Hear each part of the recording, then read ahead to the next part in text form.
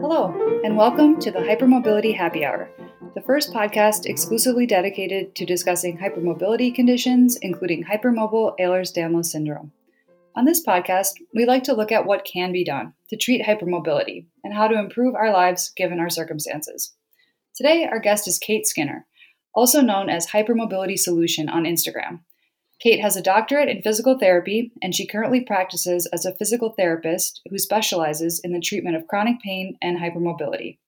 She has a number of online resources available, like her Hypermobility 101 book, and programs designed to address hypermobility and issues like chronic neck pain. Kate also offers individual coaching sessions and operates a physical therapy practice in Montana. We'll include a link to her website and to her Instagram page in the episode notes. Kate, welcome, and hello, and welcome to the Hypermobility Happy Hour. Thank you so much for having me. I'm so excited to be here, and I'm excited that there's a podcast that talks about hypermobility and the issues. I think that's wonderful. Thanks. Yeah, we're so excited to have you. You have such a great perspective on your social media posts and your website, so really excited to get into some of the details of your practice, but let's start with the basics. How did the features of your hypermobility first manifest themselves, and what was your path to diagnosis like? Well, I consider my story to be pretty much like most of my clients and the people I've talked to. I started having more issues when I was about 14, 15, and my first major issue was neck pain. And I got neck pain after shoveling some snow. Nothing big, nothing straining, nothing really injury. And then it just never went away. And so my neck pain became shoulder pain. And later on, I developed back pain. And even though I went to lots of providers, massage therapists, chiropractors, acupuncture, it just never really got better. And so so many of my things later on, once I figured out hypermobility, I found out were really common and typical for that kind of an issue. Definitely. And that story really speaks to me. That seems like a very similar progression of what I experienced. I did have a bit of a trauma to my neck, but it's interesting how that pattern often that the neck is really a starting point for a lot of the dysfunction. How long did you have to go between when you started having those symptoms and when your hypermobility diagnosis was finally made? It was right around like 12 years, which, it seems like a long time, but I've known people who have struggled for longer. Mm-hmm. And my journey to diagnosis was kind of in some ways a fluke. I'd given up trying. As a college student, I was going through Costco bottles of ibuprofen like it was candy. And, I look back on it now and it seems kind of crazy to me, but in the moment, like that was just normal. That was how I got through my day. And I was getting by with massage was about the only thing I'd found that was actually helpful. And I went all the way through PT school and found out I had more hypermobility, but still didn't necessarily understand that as a thing. Hypermobility wasn't something we really learned about in school. I was just special. I was the demo. I was Gumby. I could do any of the things. Um, and so it was kind of in some ways highlighted, like it was very cool. But I didn't connect it at that point in time to my issues or my pain. It wasn't until I was connected with a specialist out of Seattle doing chronic pain that we went through all the things and diagnosed me with hypermobility spectrum disorder, or benign hypermobility spectrum disorder, which has been more reclassified now as hypermobile EDS. But it wasn't until then that I understood that it was anything other than being really flexible. Wow, it's amazing that you made it through PT school without having that revelation be there, and I think that really speaks to how little in just a lot of different areas of medicine, the awareness has, not kind of made it to the practitioners. And so, but I'm so glad you found it. And clearly it's, kind of opened a lot of doors to you understanding the condition better and learning ways to deal with it. So that's great.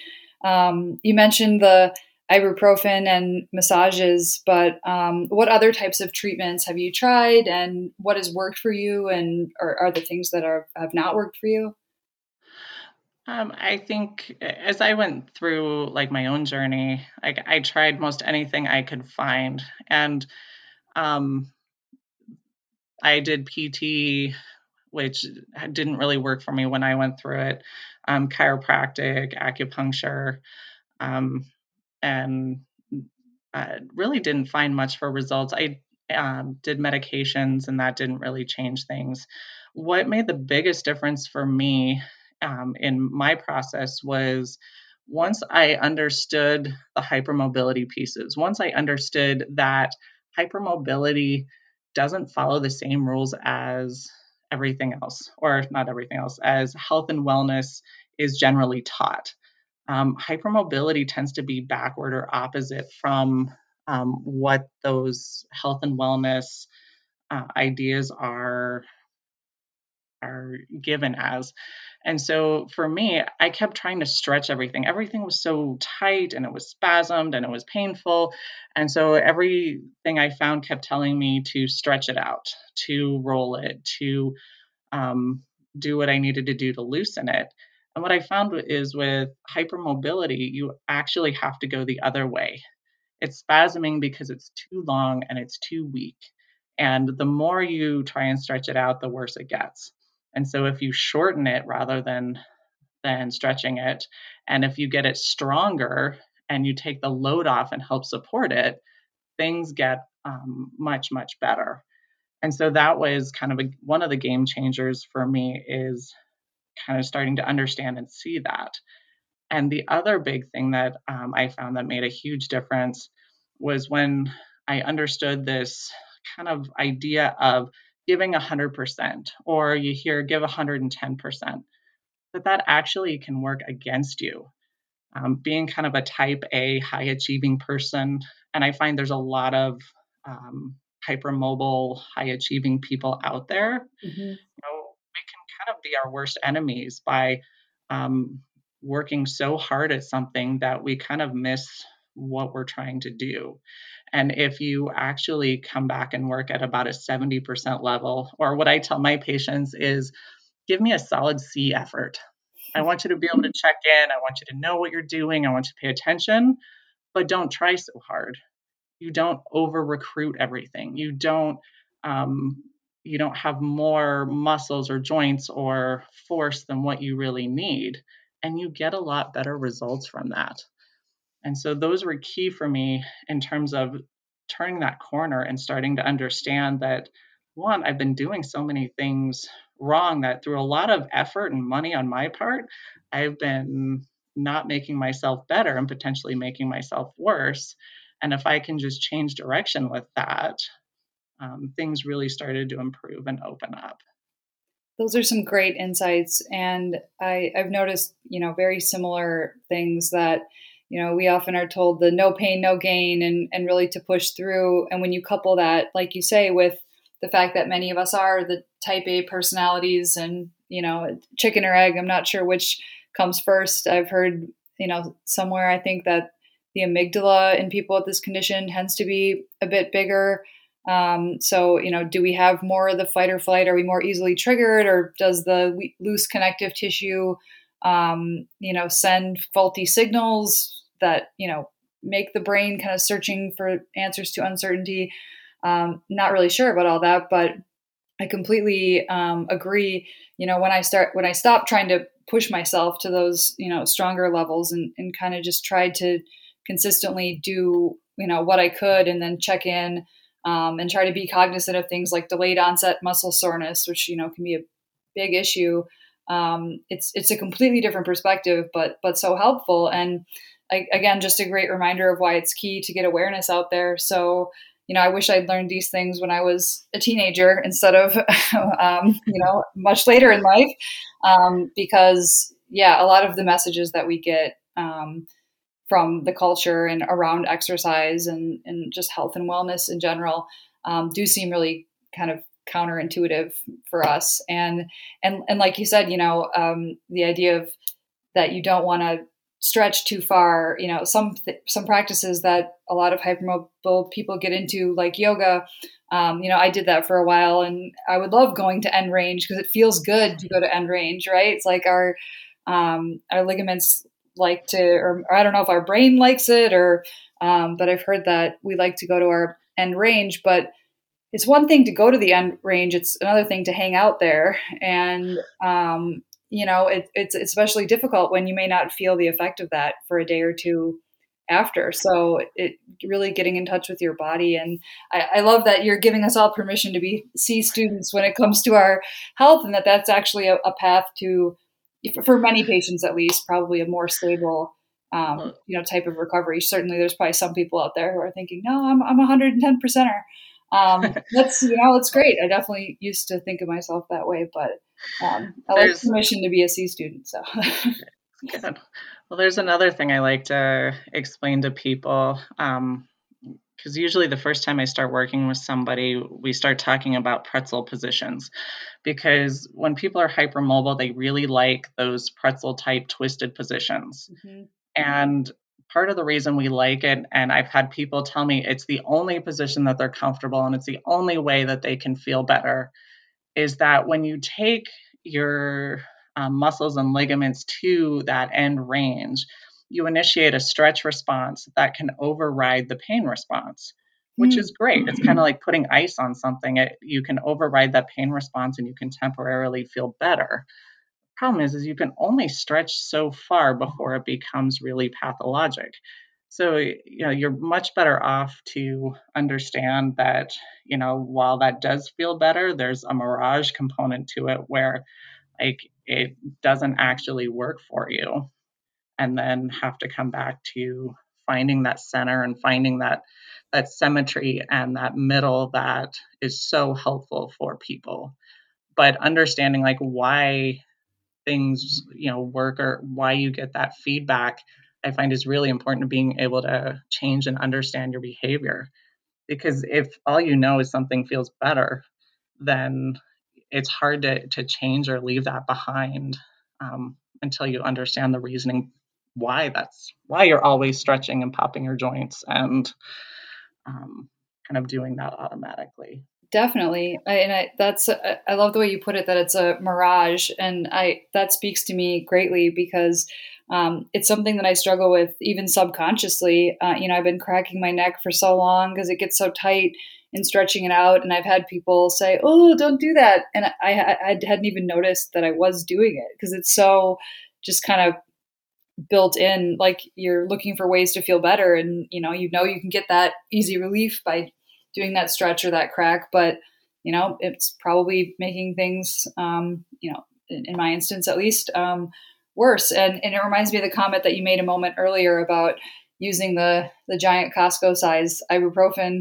bottles. That really spoke to me. I remember using Excedrin just all the time for the headaches and the joint pain, and thinking, oh, well, it works, so this is good, and not really, thinking, well, what's the trade off here? And am I just, kind of turning down the pain signal, but I'm actually doing more damage as a result of that? And so just having all this knowledge is important so people can make choices from a place of fuller context, instead of the kind of just general all size fits all Mhm. approach that we get.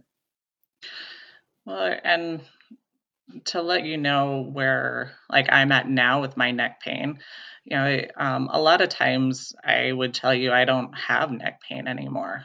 Now I still have bad days, but I rarely use medication. And the biggest difference for me is understanding where my pain was coming from. And my biggest thing is I do a lot of work on a laptop, and laptops are horribly mechanical, um, posture issues for people who are hypermobile. Hmm. Now, I know this. I have a standing desk. I have an electric standing desk. I have a lap desk. I can do all the things. I have all the tools I need. I know where I need to be. I still get lazy. I will work in bed on my laptop, which is horrible, or I will sleep on my stomach, which is hard on necks. And the biggest difference is I can now connect with, I've been spending too much time on my laptop. I need to make a change. And instead of, why is this happening? And now I've got to power through my day. Now I can make the choice, and I may still choose to sleep on my stomach because that's how I feel like I need to sleep. But then when I wake up with a headache, then it changes the context, and the severity is not nearly so great because I know if I get too bad, I know what I need to do to manage it. And then when you have that choice, it's yours to make. And that makes such a huge difference than if you're never sure what it's going to be day to day. That is such a great point to make, and I think it's just such an empowering point to really, and thanks for sharing your own, personal story with the neck pain, because I think that's, very, very interesting, because it is so easy to just, try to push through things, and being able to kind of shift our perspective and listen to our body, get in touch with it, and realize, okay, I've overdone it a little bit in some way. What's going on? What can I do to feel better? Do I need to strategically rest or strategically move?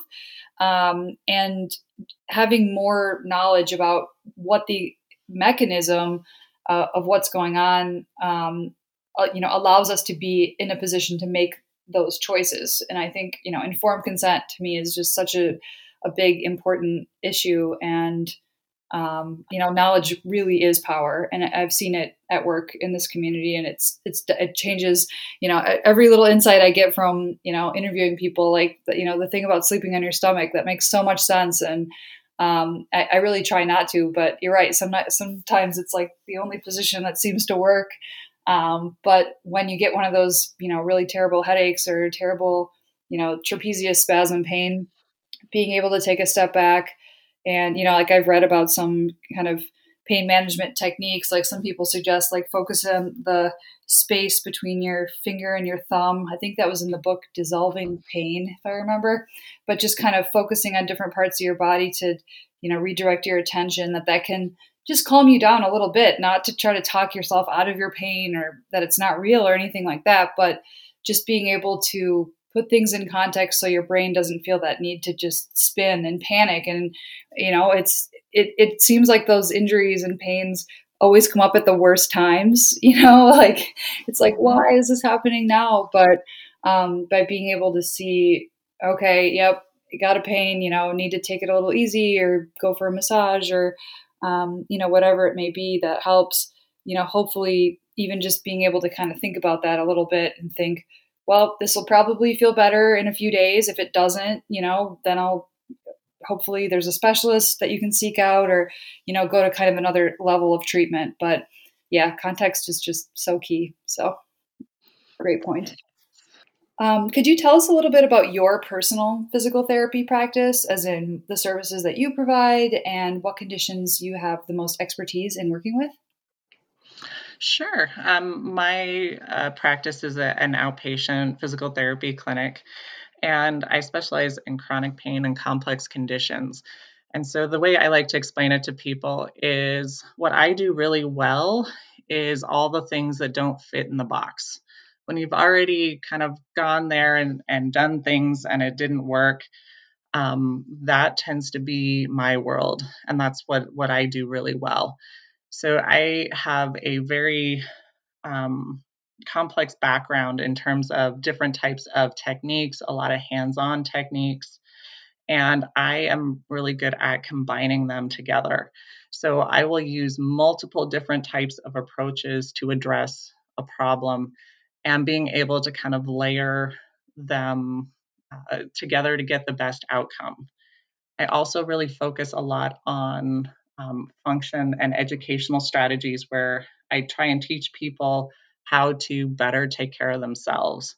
So that way, you don't you are empowered and can improve your own health rather than being reliant on somebody to either take care of you or a treatment technique to manage your symptoms long term. And so there's a lot that we do that has education and understanding on how those all work together. I see patients from from several different states on a regular basis. And so there's a lot that I've found in terms of um, education that really is invaluable for um, learning how to work with other professionals and medical professionals and be able to advocate for the care you need and not necessarily feel like you're stuck with what you get. That is music to my ears. I feel like I need to just print out that quote and put it up. That approach just seems so fitting for people with hypermobility conditions, and that's something I've really noticed from your, your online presence is how detail oriented you really are, and I think that's so necessary because what I've observed in the past about 6 years, I guess 7 years, that I've been reading about hypermobility and speaking to people with these conditions, one of the main things that strikes me over and over again is, we have so much in common. There's kind of a paradox. We all have, similarities to our stories, but there really is such a range of physical levels of functioning, levels of sleep, comorbidities. There's so much going on. And it really is the full spectrum of people from, people at sort of the most physically functional roles in our society, entertainers, athletes, to people that are, bedridden or, very, very severely disabled, and then everyone in between. And for some patients, their levels of functioning changes day to day, maybe even hour to hour for some people. And so I think an approach like yours that really looks at the whole person, and then you can kind of take your toolbox of different approaches and figure out, okay, what's going to fit with this person as an individual, given their wants, needs, goals. So yeah, that's a fantastic approach. That seems to be exactly what we need. So kudos to you for developing that. I'm sure, having experienced these things yourself, has probably been an opportunity for you to think about, what kinds of approaches work for you, and and thinking about how people vary. And it's very difficult. And I think a lot of patients get in this cycle where we've seen physical therapists who are not knowledgeable about the condition and maybe push us too hard or cause us more pain or have us ignore our pain. And when you have that experience over and over and over again of people not understanding and kind of trying to put you into this one size fits all bucket that works for a football player, a young football player, and hobby weekend skier, people of all different backgrounds, but might be counterintuitive for hypermobility. It seems like a really phenomenal approach. So kudos to you. Well, thank you. Let's talk a little bit about the role of pain science in the physical therapy community. This is a bit of a controversial issue in the patient community because many patients feel offended when a physical therapist, especially one who's not knowledgeable about EDS and hypermobility conditions, wants to talk about how pain is in the brain. People have experienced the flashcards or the videos, and patients, can, and I, myself included, see this as a sign that, oh, the therapist thinks this is all in your head. But I've also read a lot about pain science, and I find, a lot of really interesting material in it. But yet there's something sort of strange in the way it's been presented, to me, and I know others have had this experience. Do you have thoughts on the role of pain science in a physical therapy practice? Yes, I love talking about pain science, and I use pain science a lot in my practice. And the science behind pain science is really good, although I don't always agree with how it is and can be presented in the clinic. Currently, it's exploded in physical therapy because we're really the best providers who have the most time and understand our patients the best. So we're in the best position to be able to explain it to our clients, but that doesn't mean it's always done well. And I have had quite a few clients who have interpreted it or have been told it before, and all they walk away with is it's in my head. And if I just stop thinking about it, that I'll be fine. And that's really not what pain science is. Pain science is understanding that everything has a context. And one of the biggest triggers for your brain is uncertainty. And so if you have a surgery and you don't follow the normal timeline, if you aren't better when they say you should be better, that all breeds uncertainty, and that breeds um, this level of awareness where your nervous system starts to try and gather more information. Why am I not better? Why is this still bothering me? What do I need to do differently? And then that awareness kind of breeds more sensitivity. And so when you start to understand how the processes work, then it helps you to know with your hypermobility, one, what are actual reasonable expectations, but then two, why things are happening. And that helps to control that nervous system process and improve your pain management. Now, from a brain perspective, there is no way that you can just stop thinking about it or you can change that thought process. You can understand it and you can see how it relates to you, but it's not the same as, just don't think about your pain and you'll be fine. If I told you, whatever you do, don't think about your right foot, the first place your brain goes is your right foot. Like that's a reflex, that's a reaction. That's Mm-hmm. how we're wired. And so, the more you understand um, that is a piece of it, then the better you can understand your pain and your process going forward. Absolutely. And I think that's such an important way to put this all in context. And you've kind of resolved, my own um, sort of ambiguous feelings on this, because I completely agree. Learning about pain science, and I guess there's some out there that's more accurate, and some that seems a little bit missing context, I guess maybe I'll say. But I think that's it's a great way of taking that science, but realizing that teaching about it really should be in the context of, a trusting relationship, and in the way that speaks to the person and is a part of a larger context of treating them and having them be as informed and empowered about their condition as possible. So I think it's a really great perspective on a topic that can be controversial and unfortunately can be a source of alienation between hypermobile patients and their practitioners. And so anything we can do to kind of break down those barriers to people getting the care that they need and deserve, I think is really, really helpful. Oh, absolutely. All it comes back to education and Mm-hmm. understanding.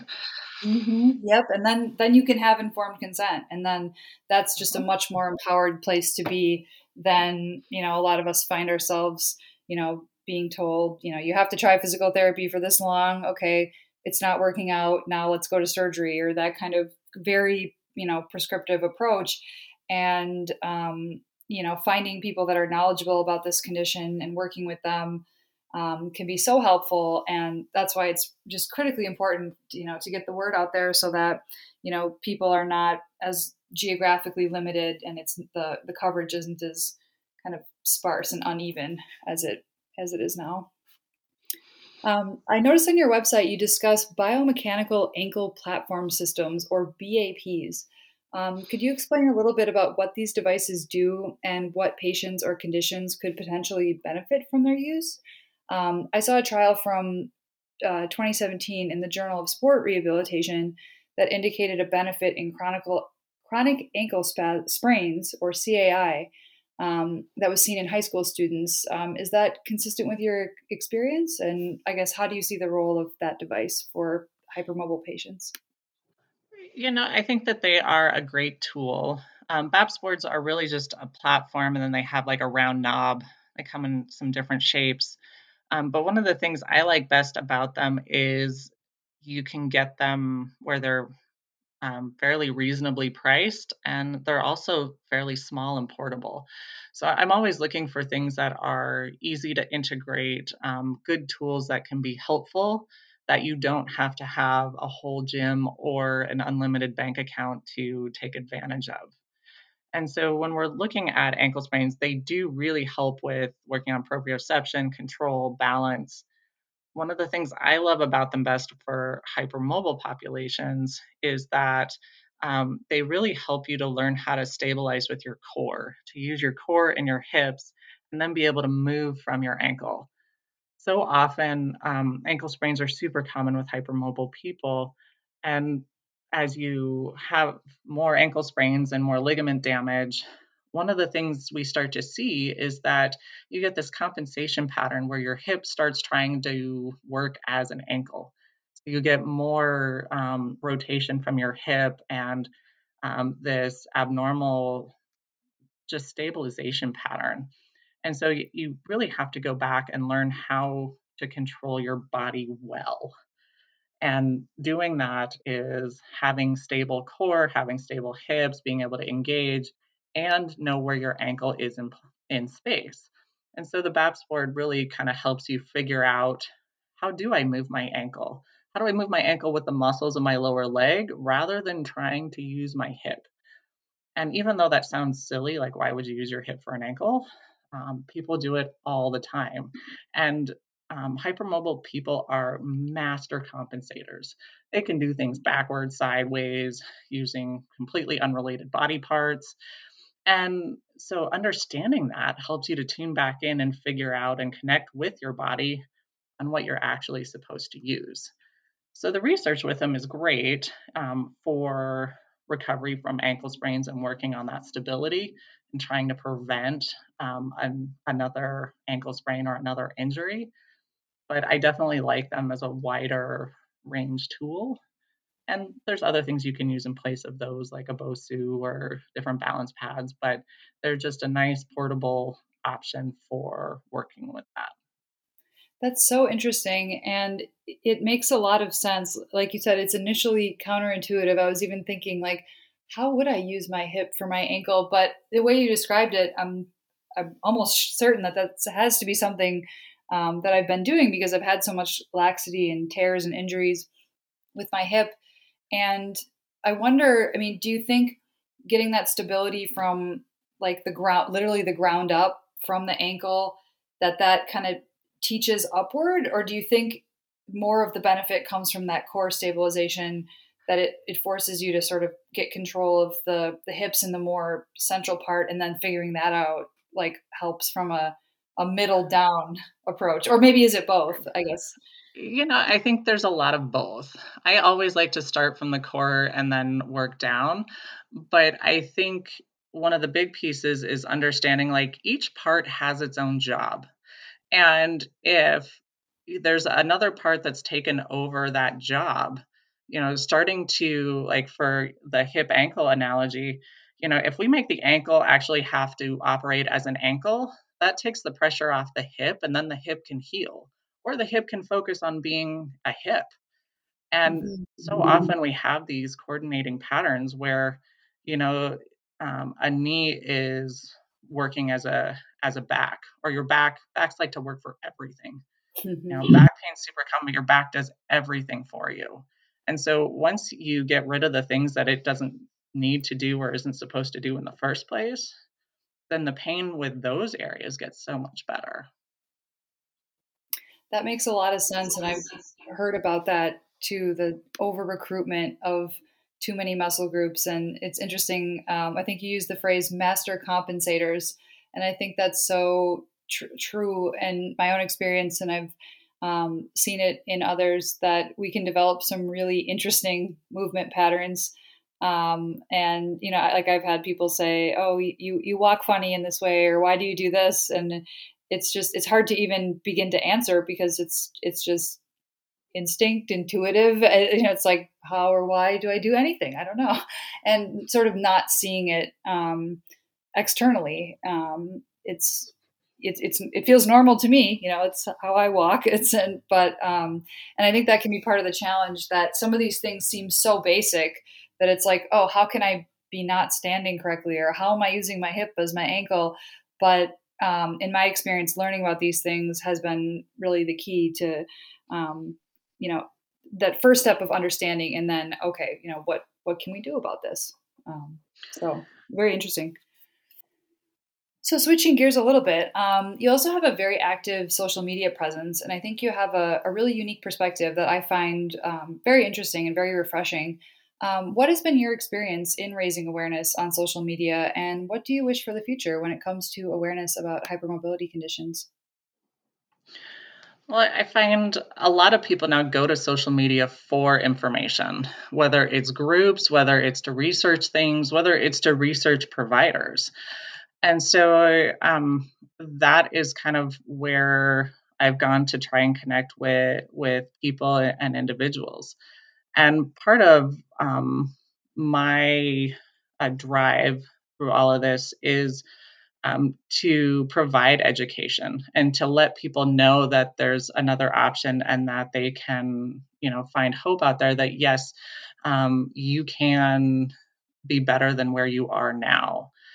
And so much when I kind of started down this social media rabbit hole, I was really disheartened. In a lot of ways, I started trying to turn people away from social media in terms of my clients, because there was so much negativity, and there was so much uh, doom and gloom. And even trying to offer kind of some practical ideas was met with a lot of resistance. And so we've tried to kind of go another way and focus more specifically just on the mechanical hypermobility piece, but also on some practical solutions, on some real things, easy things, things that you can start to move forward with and gain traction, and also provide hope that things can get better. And I've seen things get better, and I've seen people's lives change. And so there are options out there for everyone. If we can help connect you and give you some education, some information, hopefully we can help make your path a little bit easier than like the one I've been down, and the one that I've seen a lot of other people go through. Absolutely. And I do really appreciate your content for that reason, because, I do like to look for information and practical solutions. And it's really tough because, so much of this community is suffering so much. And, so many people live in communities where their medical providers don't know about these conditions, and then their family members don't know. And, I think hopefully I'm starting to feel that tide is turning, and I feel, hopefully as more awareness and information gets out there, it won't be as much of a dynamic of individual patients having to be in the position of educating their providers, their employers, their family, friends about these things. And it's something that becomes more understood and accepted. And I think if there was better accessibility in society for, people with orthopedic injuries, hypermobile conditions, that would be a net benefit to a large portion of society. Because, I've had people come to me with, an injury, a sprained ankle or a surgery, and they say, wow, it's really hard to, find accessible parking, or, get accommodation for this or that. And they have sort of a new appreciation for my experience. And so I've become sort of a collector of those stories in some ways. And it's like, yeah, like having even just the basic thing of, benches in parks, so that when you do get too fatigued, to just be able to, take a moment and rest and kind of let the blood flow restore itself. It can make a huge difference between suffering and not. And so, it can be so hard for us to even think about proactive solutions when we're in that state of suffering. And so, but that's why, I like that you've, sort of stayed to, how can I give, specific mechanical and useful advice. And, like you mentioned about the BAPs being very, relatively inexpensive, easy to come by. And I've looked at the programs on your website and I see, they're very reasonably priced for, a ton of content and information. And that's so helpful because a lot of, practitioners are really, really expensive or, just cost prohibitive for a lot of the population. And so, I really appreciate you providing such practical and mechanical advice. I think it's been a really important voice for me. So. Well, thank you. Yeah. And I do agree. I think the tide is turning in terms of individuals and with communities kind of coming together to be more supportive. I am not seeing the medical side changing as much yet, but that's also something that tends to be a little bit slower to change. Mhm. And so, it's part of my goal to help work on educating providers as well and the medical community in terms of the resources and options. And so that's something that I am currently working on. But definitely the educational piece and with some of the programs we have, that's the whole reason we have them is it's not as much and actually has really nothing to do with the money. It's all about getting the education out there and being able to continue to keep our programs going, but get the information out to the people who need it in all the different areas. Because one of the things I've run into on the social media side and just kind of across the country and internationally is, how do I find somebody who knows this? And it's a challenge. It is. It's really hard to find medical providers who um, do this well. And there's definitely some great people across the country, but trying to find a way to connect and not have to geographically be in the same area.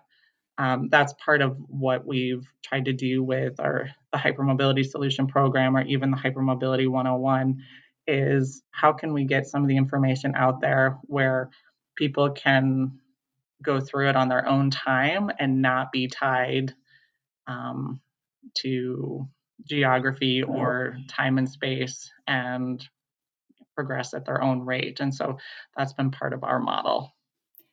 Yeah, and it's incredibly impressive. And I also am a firm believer that, bringing together people who are, well versed in one area and having them share ideas and having places that patients can go to find a community. I know that part of your program is running sort of like a Facebook group, I think, like a support group for people to be able to communicate with each other, and just finding those places of support, encouragement, and information are really important. And that's the really nice part of the internet that allows us to reach out over these barriers. Because unfortunately, even though I've met so many people with these conditions, they they really tend to be spread out. And then you have the problem, like we discussed, about just medical providers not being well versed in them. And so,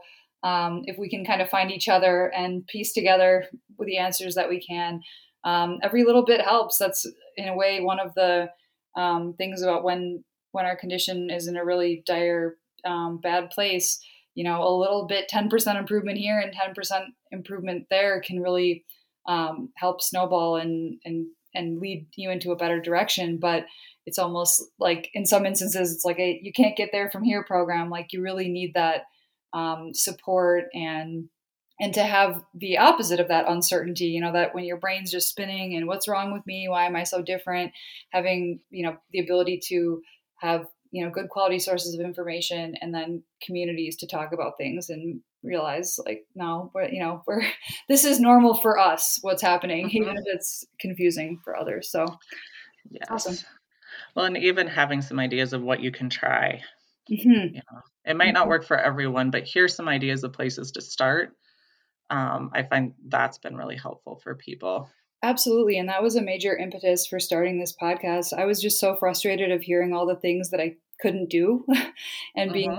being told, I had a yoga practice going for a while until I was diagnosed, and the doctor diagnosed me, said, "Oh, stop doing yoga immediately. It's the worst thing for you." And I did, and I deconditioned. And then I think I saw a study that indicated that it, wasn't necessarily negative, and in fact, had positives. And so I thought, well, why did I just give up on this if it was working for me? And why didn't I try to find, someone who was knowledgeable and could help me do it safely? But the weight of that, especially where I was when I was first diagnosed, is just, oh, doctor says don't do it, I won't do it. Okay. It's like, but, knowing that, well, people have very different levels of knowledge.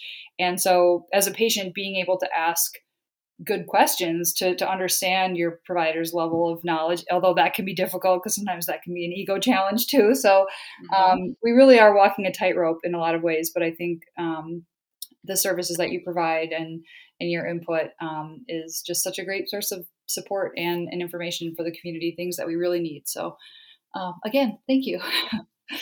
Great.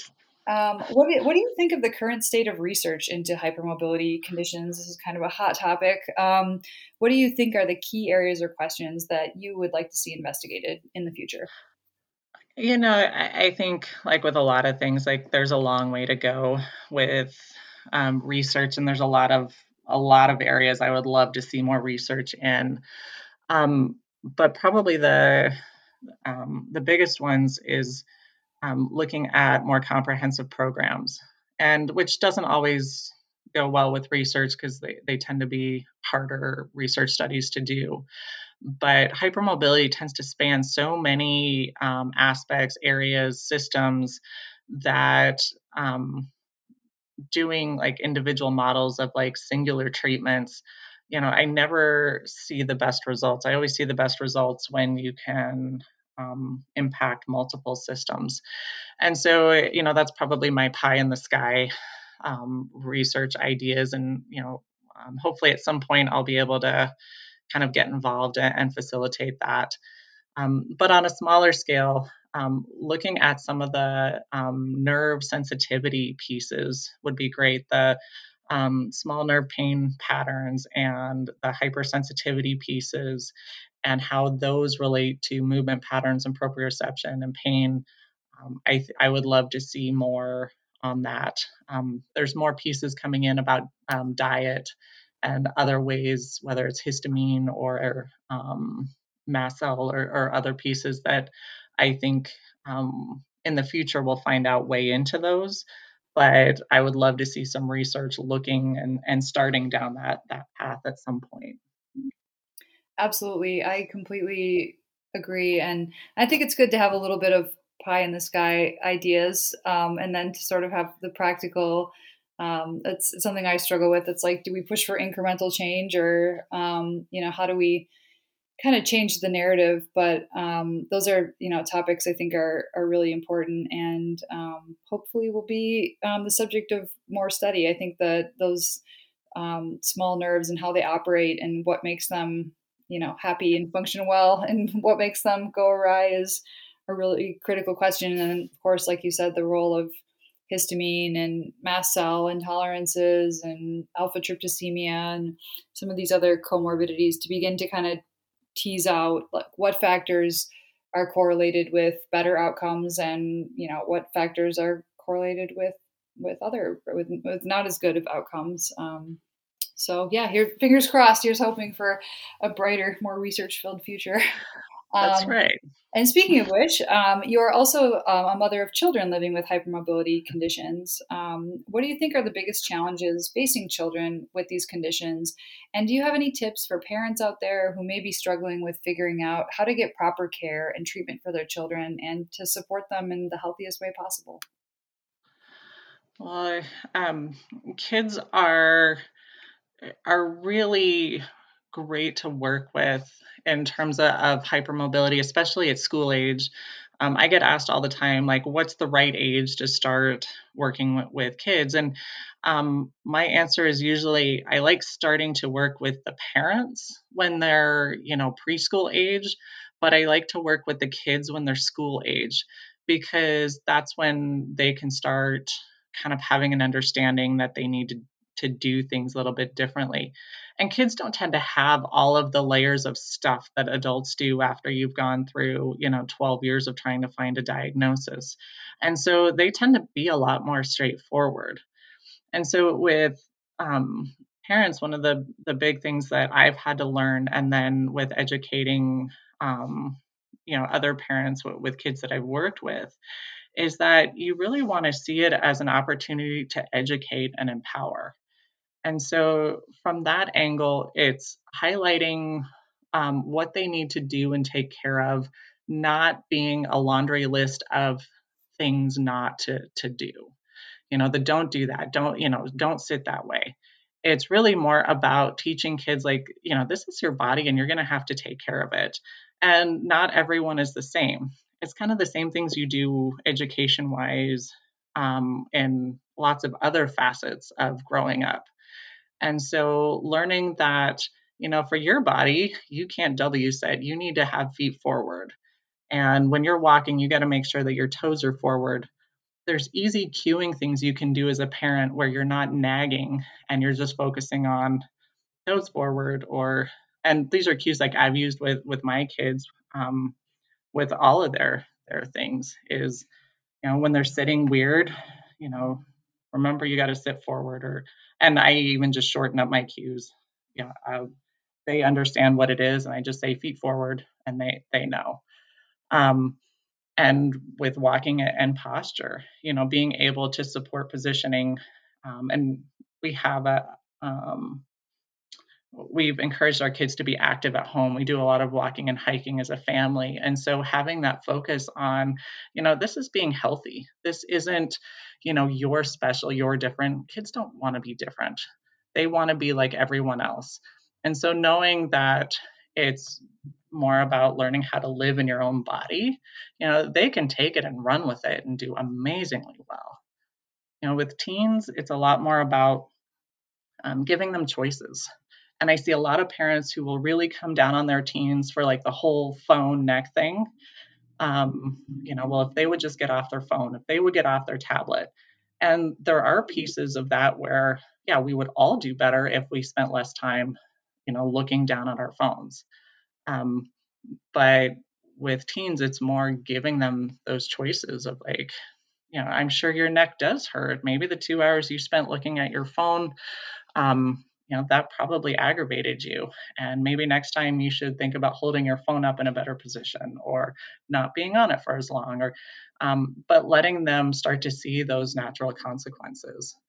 And the more people feel like they have choices, the more kids understand that they have a say in how they feel, they will tend to naturally choose better.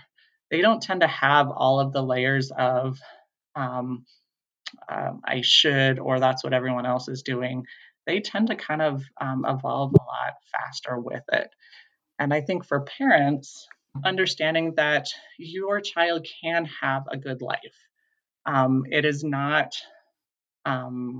nothing but limits, but they may have to learn how to live differently in a world that doesn't always support them.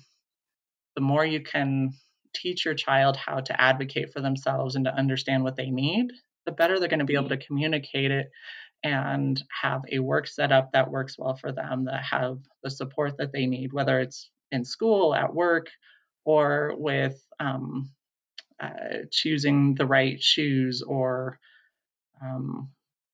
vehicle setup as they move forward in life. Absolutely. That's a really great perspective. And it makes me think of, how unfortunate it is that in a lot of areas, I've seen struggles with trying to get accommodation for certain things at school. And it's a similar issue with people trying to get accommodation for issues in a workplace. It's really difficult to be in the position of asking to be treated differently. Like you said, I think most of us just kind of want to fit in, and we want to I mean, obviously we want our medical issues addressed and we want our, symptoms acknowledged when they affect us. But, we want to live our lives and be the people that we are too. And it's unfortunate the way the system is set up that people are in the position to have to ask for certain accommodations. And hopefully, as awareness increases, there'll be more institutional changes. So, kids and adults alike won't find themselves kind of swimming upstream on that account. But I think in the meantime, it's great advice to empower kids to be able to understand and take ownership for how they feel to the extent that they're able to, and in an age appropriate and time appropriate way. And then to be able to advocate for themselves until we get to that hopefully brighter future where they won't have to do as much of that. And I think a lot of the accommodations that people with hypermobility conditions need are great accommodations for the general public. There's all this research that's come out about sitting and how that can be really hard on the body. And yet we kind of look at the typical model for a lot of workplaces and a lot of schools and, having there be a lot of periods of being sedentary. And for some people that's, more difficult than for others. And so and those hard chairs, when I go out somewhere and all we have is hard chairs, it's like, it's heartbreaking, but it's hard to, carry around a cushion with you everywhere you go too. Cause it's like, you don't want to, I don't know, be attracted. The world is not set up to be accommodating. No, for sure. Definitely. Do you have any other tips to share with others out there who might be struggling to manage pain or fatigue associated with a hypermobility condition? I think probably my biggest tips are, keep looking for good information, keep looking for good providers, because even though it takes effort, when you find that good provider who understands, like it makes it so much easier for you. And so it is kind of worth that struggle. And the other piece I'd say is, start looking at whatever resources you can find it and work on educating yourself. I know, like at our site, we have a lot of free videos, we have a lot of free content, and so you can kind of go and gather information and start to find ways that you can work on and improve where you're at now. And in addition, for the fatigue stuff, the rule or the trick that I have that I use a lot in my clinic that I would love to share is what I call my rule of 2. And so that means if your pain or fatigue goes up by more than 2, that is where you need to stop, change, or quit what you're doing. So for example, we're going to just go with pain, but you could also substitute fatigue.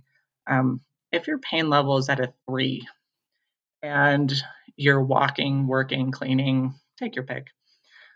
When your pain level hits a 5, that means you have to change what you're doing. You need to take a break. You need to sit down. You need to lay down. You need to do something to control that level and bring that back down. It doesn't mean if you're okay with a 5 and you really have to get something done, you can keep going. It means that is your warning sign that you need to make a change. Now, if your pain level is a 1 and you're having a really good day, that means you have to stop at a 3. Well, for a lot of people, 3 doesn't seem like very much, and it's not. But it's that change of 2 that makes a difference. So you can kind of use that as a guideline. It doesn't mean you can't go through it, but it means you can use that as a guideline to know when you are crossing that invisible barrier. And when you increase it by too much, that's when we start seeing those longer recovery times, larger symptoms show up later. So it's kind of a handy. Yeah, that's some great advice. And I think one of the big issues for a lot of hypermobile patients is sort of this boom bust cycle that we get into. Mhm. Like we'll have a period of inactivity and then we have a day where we feel a little better. And, in the meantime, the paperwork has piled up, the chores, the whatever household tasks, the work projects, whatever it may be, hasn't waited for our symptoms. So there can be this desire to push, make hay while the sun shines, or whatever expression. And then we can, have a setback, and then, be laying down again and decondition. And so that seesawing that a lot of people experience is really difficult. And I think that's a really interesting lens. I'm going to try integrating that into my life, because that also, is a way of kind of at least being mindful of, the possibility for delayed onset muscle soreness. You might go from a 3 to a 5, but your pain might, you might sit down and rest at the 5, but the pain might keep going to 7, 8, because, it's catching up with you. And so just having like a metric like that to check in, I mean, it can be tough. And I go in phases where I think, oh, I don't want to keep rating my pain, because then I'm not paying attention to it, and I'm, putting it more on the floor than it already has. But that's this tension. I think it's different when, someone is, you're in the doctor's office and, hey, rate your pain. It's like, well, do you mean my neck pain? Do you mean my hip pain? And you sort of, you're like, well, what are you asking about and why? Whereas thinking about that pain rubric as a tool for your own life is a different perspective. So yeah, I really appreciate you sharing that. It's very, very interesting advice. Well, that's all my questions. Thank you so much to Kate Skinner today for joining us on the Hypermobility Happy Hour podcast. As always, please feel free to reach out by email at hypermobilityhappyhour at gmail.com if you have any questions, comments, or suggestions for future episodes. And thanks for listening. We'll see you next time on the podcast. Bye.